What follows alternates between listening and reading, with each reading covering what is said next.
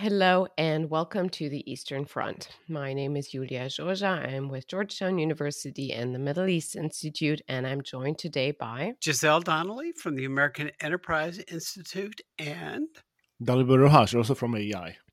On our podcast, we talk about the many challenges to European peace that have emerged along a line running from the Baltic to the Black Sea, the Eastern Front, and about why those matter to the United States. If you enjoy this episode, please consider subscribing, rating, and reviewing on Apple Podcasts, Spotify, or wherever you get your podcasts. Thank you. Today, it's just us. We haven't done this in a while. We are very much due to do an update and a wrap up in terms of what has happened. And of course, as it is with this war, there's almost too much to talk about. But I think the moment where we should start is talking a little bit about the Russian atrocities. I guess what stayed in people's minds is what we've seen from Bucha, what we've seen in terms of on the ground, as well as the disgusting, always eternal Russian responses. It wasn't us. Look what the Ukrainians are doing and all of that. And the one thing that I'll say to that, just very briefly, is people have asked oftentimes the question, is this just something local? People going crazy? Is this something that we should be surprised about? And I think there's more to it. Sure, we can assume that some of the atrocities, whether that's torture or rape, are local. But when you see those pictures from Bucha of people being purposefully shot on the streets in front of their houses so that you cannot look away, you cannot walk by and not see, that does seem like it's an order from a bit higher up in the command. And it seems to me that that's a message that Russia is sending, not just to Ukraine, but to the West in terms of trying to humiliate us in their own thinking, trying to tell us that that's what they're all about. And I'll segue to one thing that I think maybe helps in understanding this. Again, I keep having these conversations, but last night at dinner, I was talking to some friends who were asking me some very genuine questions. They asked, why are they doing this? Is this something that you've seen before? And I said, of course, look, everybody knows this. This is something that Eastern Europe has seen for decades, if not hundreds of years. There's always a hate from Russia towards Eastern Europe and Eurasia and all of that. And then they asked a very genuine question, but why? Why is it that they hate you so much? And that was more difficult to explain because you can talk about Western values versus Eastern values, but I think that's incomplete. I think it's important to remember the fact that Putin is a personal fan and has he and his apparatus have for many years now tried to reestablish the Stalin cult in Russia. And these are the biggest memories that we have collectively of Russian then Soviet atrocities. So back to that, as an example, Stalin was even crueler to Georgians as a Georgian than to other people. So that's a bit strange to comprehend. But I think people misunderstand that this is about ethnicity or partially values. I think it's part of what we understand as imperialism in its rawest and most malign form, in the sense that their aim has been and is now to subjugate and destroy everything that is resisting, both inside of Russia and outside in their near abroad. And so maybe that's a way to help us understand and frame what is going on with these atrocities. What is their aim? And of course, the looking into the future, we kind of know that this is happening in other places. We know that once more cities and towns occupied by Russia will be liberated, we'll see even more of that. We think about Mariupol. So I guess this is the intro to be made to what is going on, to help us frame and understand. We'll see more. We've seen more in the past, and it seems to be a message towards everybody who wants to resist Russian totalitarianism. Well, if I may say, in these circumstances, it's especially powerful witch's brew of a number of very particular things, as well as the sort of traditional history of Russian brutality that you were describing, Yulia. We remember sort of how this campaign was framed as a denazification effort.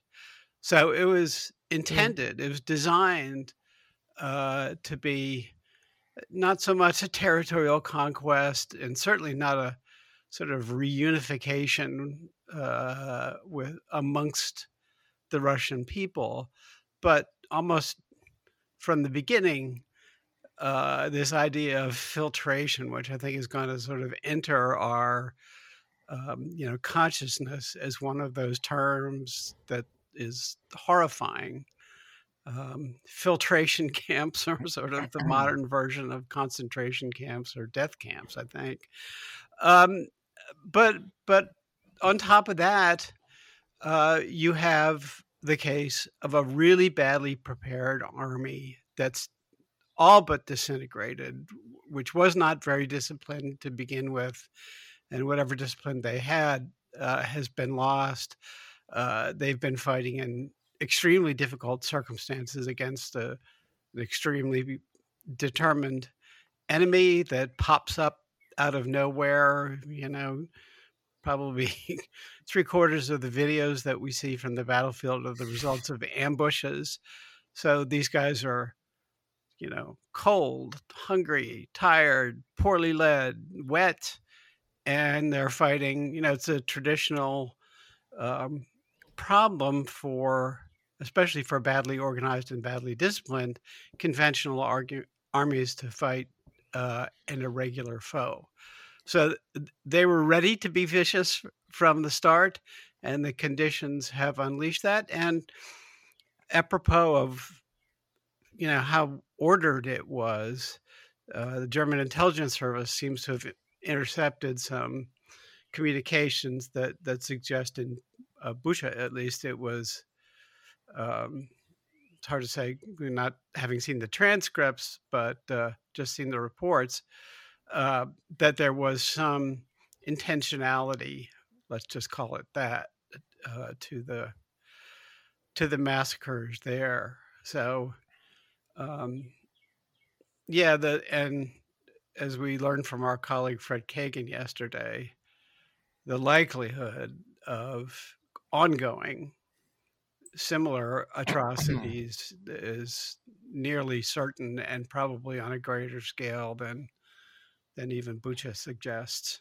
Maybe one last note on that. I think that the ongoing is also something that explains the arguments that to me seem obvious, but to a lot of people are still questioned, of why beyond Ukraine, it is common knowledge in Poland and other places that if Russia doesn't get pinned down and stopped, like deep stop, let's just put it that way, this will go on. This will go into other regions. It leads into the disgusting declarations of Lavrov or Medvedev of, from Vladivostok to Lisbon, people need to be denazified. Right. I think this helps us understand why there are these fears that if not stopped, they will just continue into the West. If I may just add my 2 cents to this. So I was struck by one thing that Fred said yesterday, namely that we typically think of genocide in the past tense.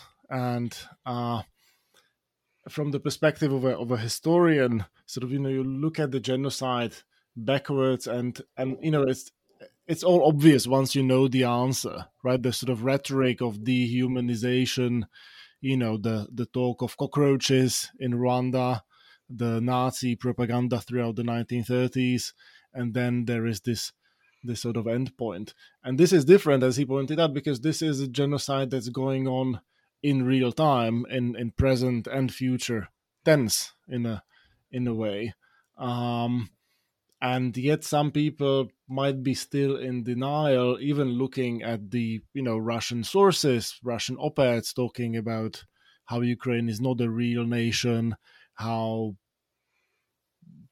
people who think of themselves as of Ukrainians are either deluded, or by now I guess they are assumed to be Nazis by sort of the dominant line in Russian media. And so I think, with the benefit of hindsight, people will look at this and will say, well, how was it not obvious that this would result in acts of genocide, whether in Bucha, and I worry that we might see much more of that in other places if indeed Russians are chased out of eastern Ukraine, and some sort of thorough investigation of this does take place. The second point is that it's not surprising that at the same time as the Russians are sort of peddling this dehumanizing rhetoric about the Ukrainians, they are also denying that there is anything happening, any wrongdoing on their part. There was one, not a journalist, I don't know how to call these people, from a Russian state TV embedded with Russian units, who was reporting from northern Ukraine. He was saying that he was in Bucha with the Russian units, and he said there were no dead people, and this clearly was a sort of Ukrainian-British operation to sort of bring in the dead bodies, which was immediately seized upon by necrophiliac Western media. So that's the sort of stuff that they are feeding the domestic audience with. That's not surprising. What is surprising, though, to me, is, I have to say, a degree of lethargy with which this was accepted in the West. I mean, yes, we were shocked. Yes, these images were horrifying. Yes, the initial sort of knee-jerk reaction was that this must be a game changer. Yet, not all that much has changed policy-wise. And the further west you go, really, from Ukraine, the less willingness there is to sort of seize on this opportunity to actually push for sort of more constructive and more focused policies that could help Ukrainians drive the Russians out of Ukraine, which should be the end game for us.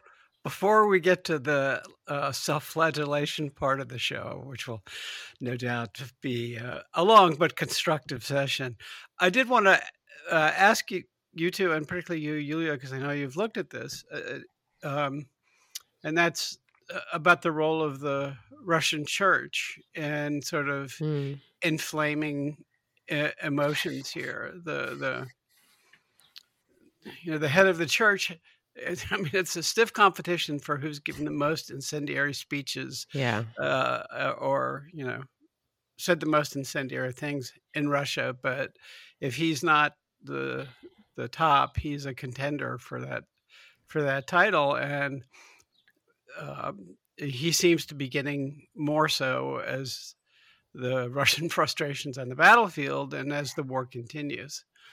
Yeah, it's Kirill is certainly a big star here, and he and his church have play now, again, not to a surprise, a big role in all of this. We've at least seen reports from his latest disgusting speech, but we also have to understand that This is, again, part of Russian Empire thinking. They have built the idea of building an empire post-Soviet Union, walking away from what was a taboo, Sovietism, communism, all of that, and have compensated that with church. Now we all know that Kirill is former KGB and all of that, but beyond that, the church has played such an essential part for decades in the rebuild of their empire ideas, starting with, and here's I drop them very rarely, but if anyone wants to follow that or read into that, the best book on this is Dima Adamski's Russian Nuclear Orthodoxy, where he basically traces this down back to the early 90s when the Soviet Union was falling apart and when the nuclear scientists were basically starving. They had no more resources, and the one body that came to their help was, and this sounds very odd, but this is 100% Russia. The one body that came to help very visibly with everything that they had in terms of resources was the Orthodox Church. And the Orthodox Church has sort of tried in the 90s to rebuild military morale. They've worked hand in hand on the conventional side, as well as on reestablishing the idea of empire based on whatever they had left at that point, which were nukes. And this into the future has worked again hand in hand. This is something that gets easily forgotten, but in Syria, in 2015, when Russia started being present on the ground and really launched their military intervention in Syria, among the first that landed there before the ships came and the planes and a bit of land forces were paratroopers hand in hand with the Orthodox Church in Syria. And so that's a good example of how the military and the power of the idea of empire is unconceivable without the Orthodox Church.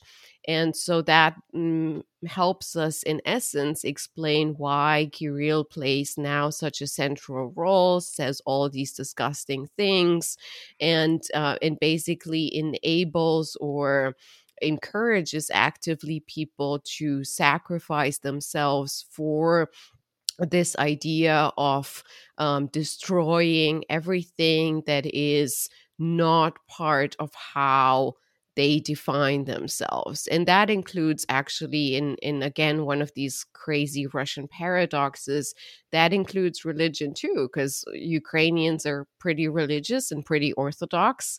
So are many countries in the region. So it's not a denial of, the modern church, the Catholic Church. It's a denial of everything that is not Russian Orthodox Church. And the last thing I'll say to this, and how this explains a little bit the relationship, or adds to the explanation of the relationship between Ukraine and Russia, and how that is being seen. One of the biggest events that I looked into when I was doing research on that, one of the biggest events in the bilateral relationship has been that after 2014, the Ukrainian Orthodox Church sought what is known as autocephaly. So unlike the Catholic Church, where the head is in the Vatican, in the Orthodox churches, the head is at the national level. And a lot of countries already had autocephaly. So the head of the Orthodox Church in Romania is the Romanian Orthodox leader, etc. That's what the Ukrainians have been pursuing, and it went on for a couple of years, including with staging protests in Istanbul, where this was decided, including with heavy lobby, hand in hand, Orthodox Church with diplomats, because that's also an old Russian tradition until the 19th century. Their diplomacy, or their diplomacy abroad, their missions abroad, were mainly led by church, not by civilians. So they combined this kind of fused approach to lobby and fight against Ukrainian autocephaly, and Ukraine managed to get it. And this is where the story stopped, in the sense of Kirill was particularly upset about that, of course, because he lost a big bunch, and that works with money and corruption and how votes are being I spent. should have known better to introduce this subject. Oh yeah, all right, I'm But stopping right here. Look, I do think it's really, maybe we could do a show on it in the future, because it is such a, seems to secular Western imagination such an odd thing. But Dalibor, let's get on to the thrashing ourselves, and particularly our German friends. Why don't you take the lead on that? I'm happy to talk about churchgoers in Russia and the influence of the Orthodox Church. I think we should return to it. I mentioned Rwanda earlier, and there is also an interesting role that Belgian missionaries played in the build-up to the genocide, in sort of consolidating certain racist ideas in Rwanda. But let's leave that for another time. So I have a piece of good news.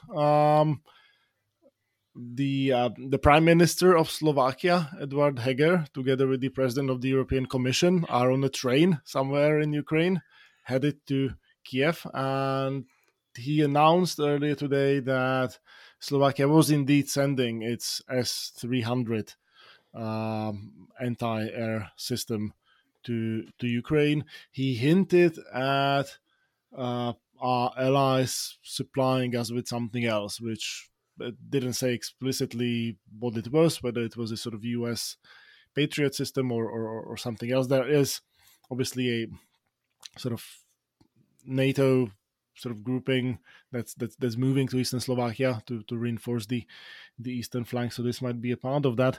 I also saw earlier today that Australia is sending its Bushmaster vehicles, which sounds like something you use to, shoot wallabies with a machine gun. But apparently they look like sort of decent vehicles that could be of some. They're huge. They're sort of like the mine protected vehicles from Iraq. They're big, sort of like armored cars. Isn't that? Yeah, go ahead. It's kind of anomalous in this case, although it'd be useful, since the Russians have apparently mined everything in the wake of their withdrawal. But it's only the Aussies are only sending 20 vehicles, and it's a gesture. So the Czechs are sending the T-72B tanks, which apparently but again, it's only outdated from the 80s. Like, they're not really using them anymore themselves. But again, only a couple dozen. But the question is whether that's all that's currently sort of flowing to Ukraine in terms of sort of systems that could be used for not just to defend Ukrainians, but also to sort of push the Russians away, or whether the remaining aid that's flowing in is sort of low key and kept away from public gaze for understandable reasons. I don't have a good sense of that, like what the United States, the UK is sending in. Yeah, if you're going to move dozens and dozens, and what is needed is more than to have tanks and fighting vehicles and stuff like that. You just can't slip that in under the radar. It's just, and the mountains of ammunition that will be required for artillery pieces and so on and so forth. I mean, the evidence that we're taking a pass on this opportunity is mounting in a very distressing way. Let's just this is just a small interference, but I think we need to say this right here. The link between what Russia is doing in terms of atrocities on the ground and the weapons is that's the only thing that can stop them. And the second thing here is something that I've seen, we had this completely fake debate about what is, and we keep having it. It's kind of schizophrenic about offensive and defensive weapons. There's no such thing, no clear delineation, neither in theory or literature nor in reality. But the other parallel that we've made for a long time and we continue to make is, let's send them whatever we have of old Soviet stuff stockpiles. Now, isn't this a moment, and maybe the Australians are heading towards that, isn't that in the Brits, isn't that a moment where we should stop saying this and we should really start talking about all the modern stuff that they need and that they have no trouble using? It's not a matter of training. That's another fake idea that we've propagated in the online space. Well, So yeah. let's just a quick one. I mean, it's not the operational training. Driving a tank is driving a tank, and it's a heck of a lot easier to drive an M1 than it is to drive a T-72. The question is the logistics and the maintenance aspect of it. Again, you need a mountain of spare parts, and you need to be able to change the tracks on a 75-ton tank, and you need not even the Ukrainian John Deeres are probably capable of towing an M1 in for repair or out of the mud. But that at some point, here's a hypothetical for you two. Imagine that even in 1994, in exchange for giving up their nukes, we had supplied Ukraine with the kind of military that the Poles are in the process of building. The Poles bought 48 F-16s. They bought Patriots. They just have bought 300 M1 Abrams tanks. That's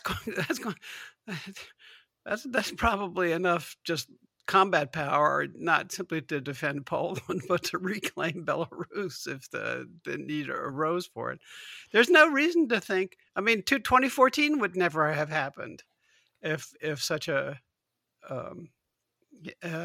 and again, added some anti-ship missiles, some European-made frigates, so that there was a real Ukrainian Black Sea fleet. We just wouldn't be having these conversations now. And you're right. Getting stuff that they can use today is good, but they're going to need stuff next week as well. And at some point, pivoting from, scraping up the bones of the ex-Soviet military is just not going to be feasible. And if you want to create the kind of ground gaining capabilities with a lot of firepower that the Ukrainians will need to reclaim their sovereign territory, that's a bridge that we've got to start getting ourselves over. I'm sorry for the lecture, but you pushed a hot button for me. Let me push another one. Germany. We saw that Olaf Scholz delayed the tanks. He delayed the coal ban. So you tell me. So I mean, I have one thought on that, which is that, like, in my own writing, I tend to think of the EU as a body which is primarily driven by member states and national governments, and I like it that way. And I see too often European institutions being unhelpful or getting in the way or just not being constructive. This time around is very different. This time around, like, I'm going to sound like Samantha Power, but it is the European institutions that are on the right side of history. Von der Leyen is traveling with Borrell as we speak to Kyiv as well. Small note. Yeah, and they're on the same train with the Slovak PM. I didn't realize. So European Parliament voted this week overwhelmingly in favor of an embargo on Russian energy. 513 votes for the embargo, 22 against, 19 abstentions. mostly from the sort of far right, far left fringes. The Commission has been quite strong, including on the embargo stuff. So Borrell and von der Leyen were saying that they are working on it, and then they got undercut by the Germans. And apparently, so there is a meeting of foreign affairs ministers next week, and it's not supposed to be on the agenda, in spite of Borrell saying that it would be on the agenda. So that's clearly our friends in Berlin just pulling the carpet from under the Commission on this, which is rather saddening.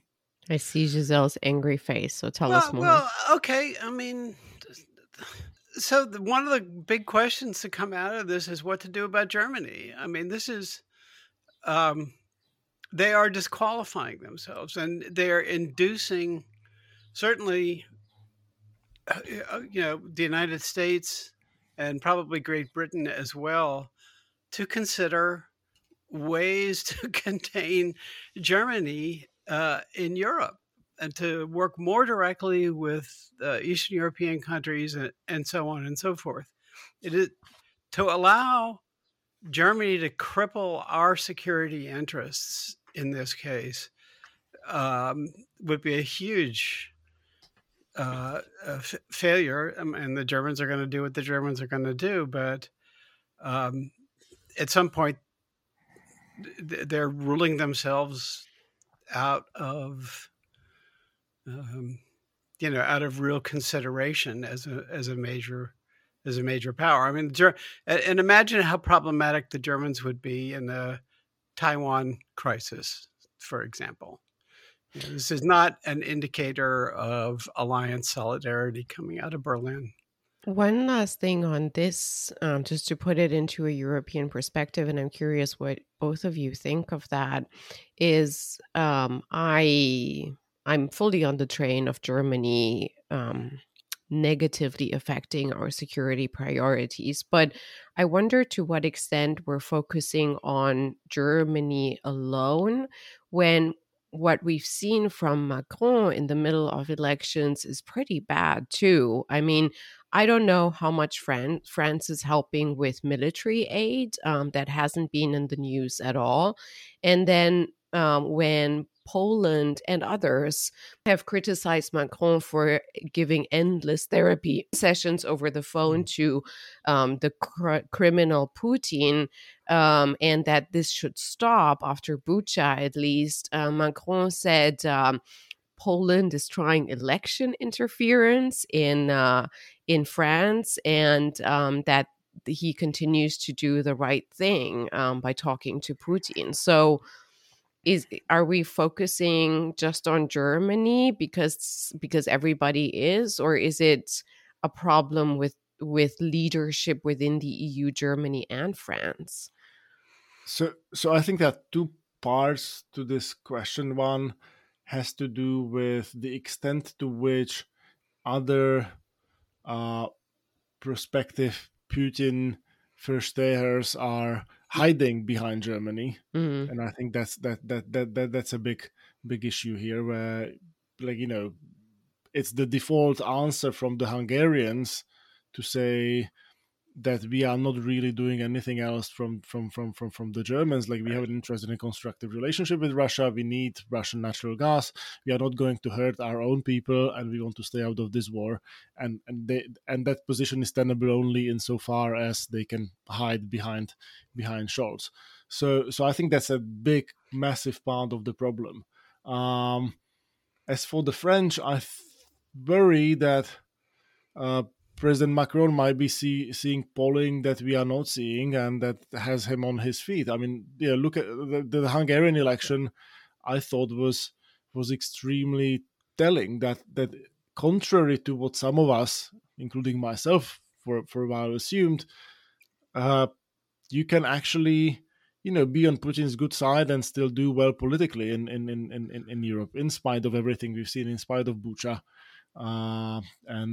and everything else. And when you look at, the publicly available polling in the French election in the second round, it looks really, like he could lose I'll be willing to cut Macron some slack at this at this particular You're juncture. going to love No, Marine Le Pen. because exactly, if you think this is bad, just wait until May, and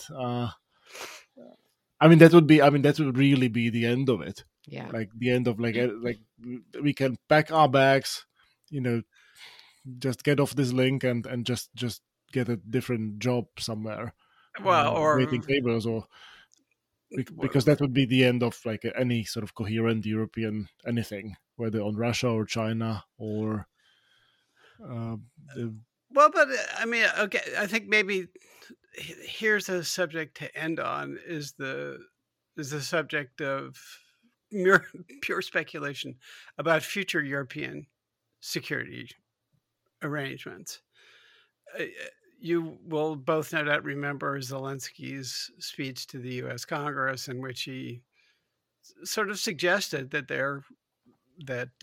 and he said, repeatedly, to quote Macron, that NATO is brain dead, or words to that effect.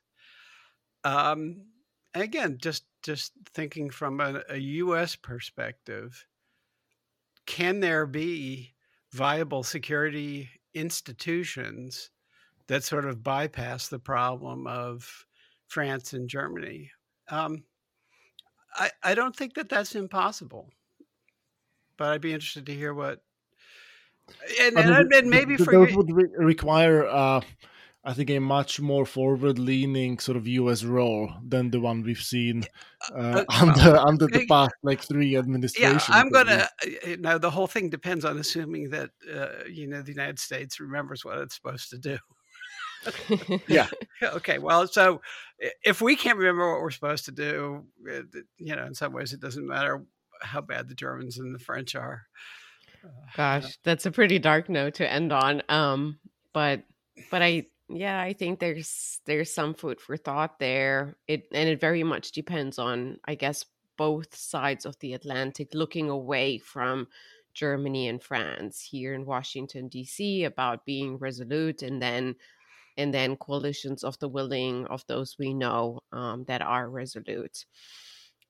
Maybe another dark or food for thought to end on is, my biggest fear is that for the weeks to come, we will see Russia putting more weight into destroying as much as possible. And then around V-Day or after that, push Western leaders to pressure Zelensky for a ceasefire. That's kind of my biggest fear. Yeah, I mean that picks up a note that Fred sounded yesterday, and I would wholeheartedly agree with. The temptation to play peacemaker, great statesman, Richard Holbrooke in the Balkans, or Henry Kissinger between Nixon opening to China, solving the, creating peace at a stroke has always been catnip for American and Western statesmen. German chancellors, when German chancellors go to Minsk, it's always a bad outcome. But especially as there's, as what looks like a pause between the Battle of Kyiv and whatever is to come, it creates an opportunity for people who would like to make their name as peacemakers, quote unquote, to do their worst. And I think it's worth articulating why this is so dangerous, because it is possible that Zelensky and the Ukrainian government would be either pressured or through a mishap of some sort, would agree to a ceasefire or a peace deal that might erode their own claim to legitimacy. Yeah. I mean, you have a population that has seen unspeakable sort of scenes of suffering and destruction that might not be disposed to just make peace with a status quo in which Russia annexes parts of Ukraine and on a permanent basis. And once that happens, I think the sort of story of Georgia should be a warning in a way Yeah. that you had this, very short punitive war in 2008, and then it sort of looks from our perspective that sort of Georgia has been left to its own devices and lived its own sort of political life, but it has remained vulnerable to Russian influence, Russian interference. Now there is a sort of Russia-aligned government that ordinary Georgians don't particularly like, and it's all back to that sort of post-Soviet dysfunction and corruption and mess. And like, we shouldn't be kidding ourselves, like that can happen in Ukraine too. I mean, that was that was for a long time the baseline of sort of Right. Ukrainian independence, and so we should be like really sort of doing everything we can to strengthen the position of Zelensky, make sure that he sort of walks out of this as on the winning side, and then can focus on a reconstruction of the country and like getting its act together and becoming a sort of prosperous European democracy. Whether or not it joins the EU, or that might be almost secondary. Like if you're Norway, like you don't particularly worry about being in the EU or not, or not. And so that's the situation we want the Ukrainians to be in, but they're very far away from that.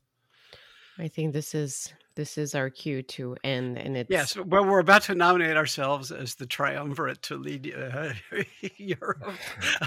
I think our ambition is overleaving itself, and it's time to end this before it gets even more out of hand. From me, Yulia Zoja, and my friends, Giselle Donnelly and Dalibor Rohac. Thank you for listening to The Eastern Front, a podcast dedicated to security challenges that have erupted along the line from the Baltic to the Black Sea. You can find more episodes and additional content on our website, aei.org, Apple Podcasts, Spotify, or wherever you get your podcasts. Please get in touch with us on Twitter using the hashtag EasternFrontPod. If you enjoyed this episode, please consider subscribing, rating, and reviewing us. Thank you, and goodbye.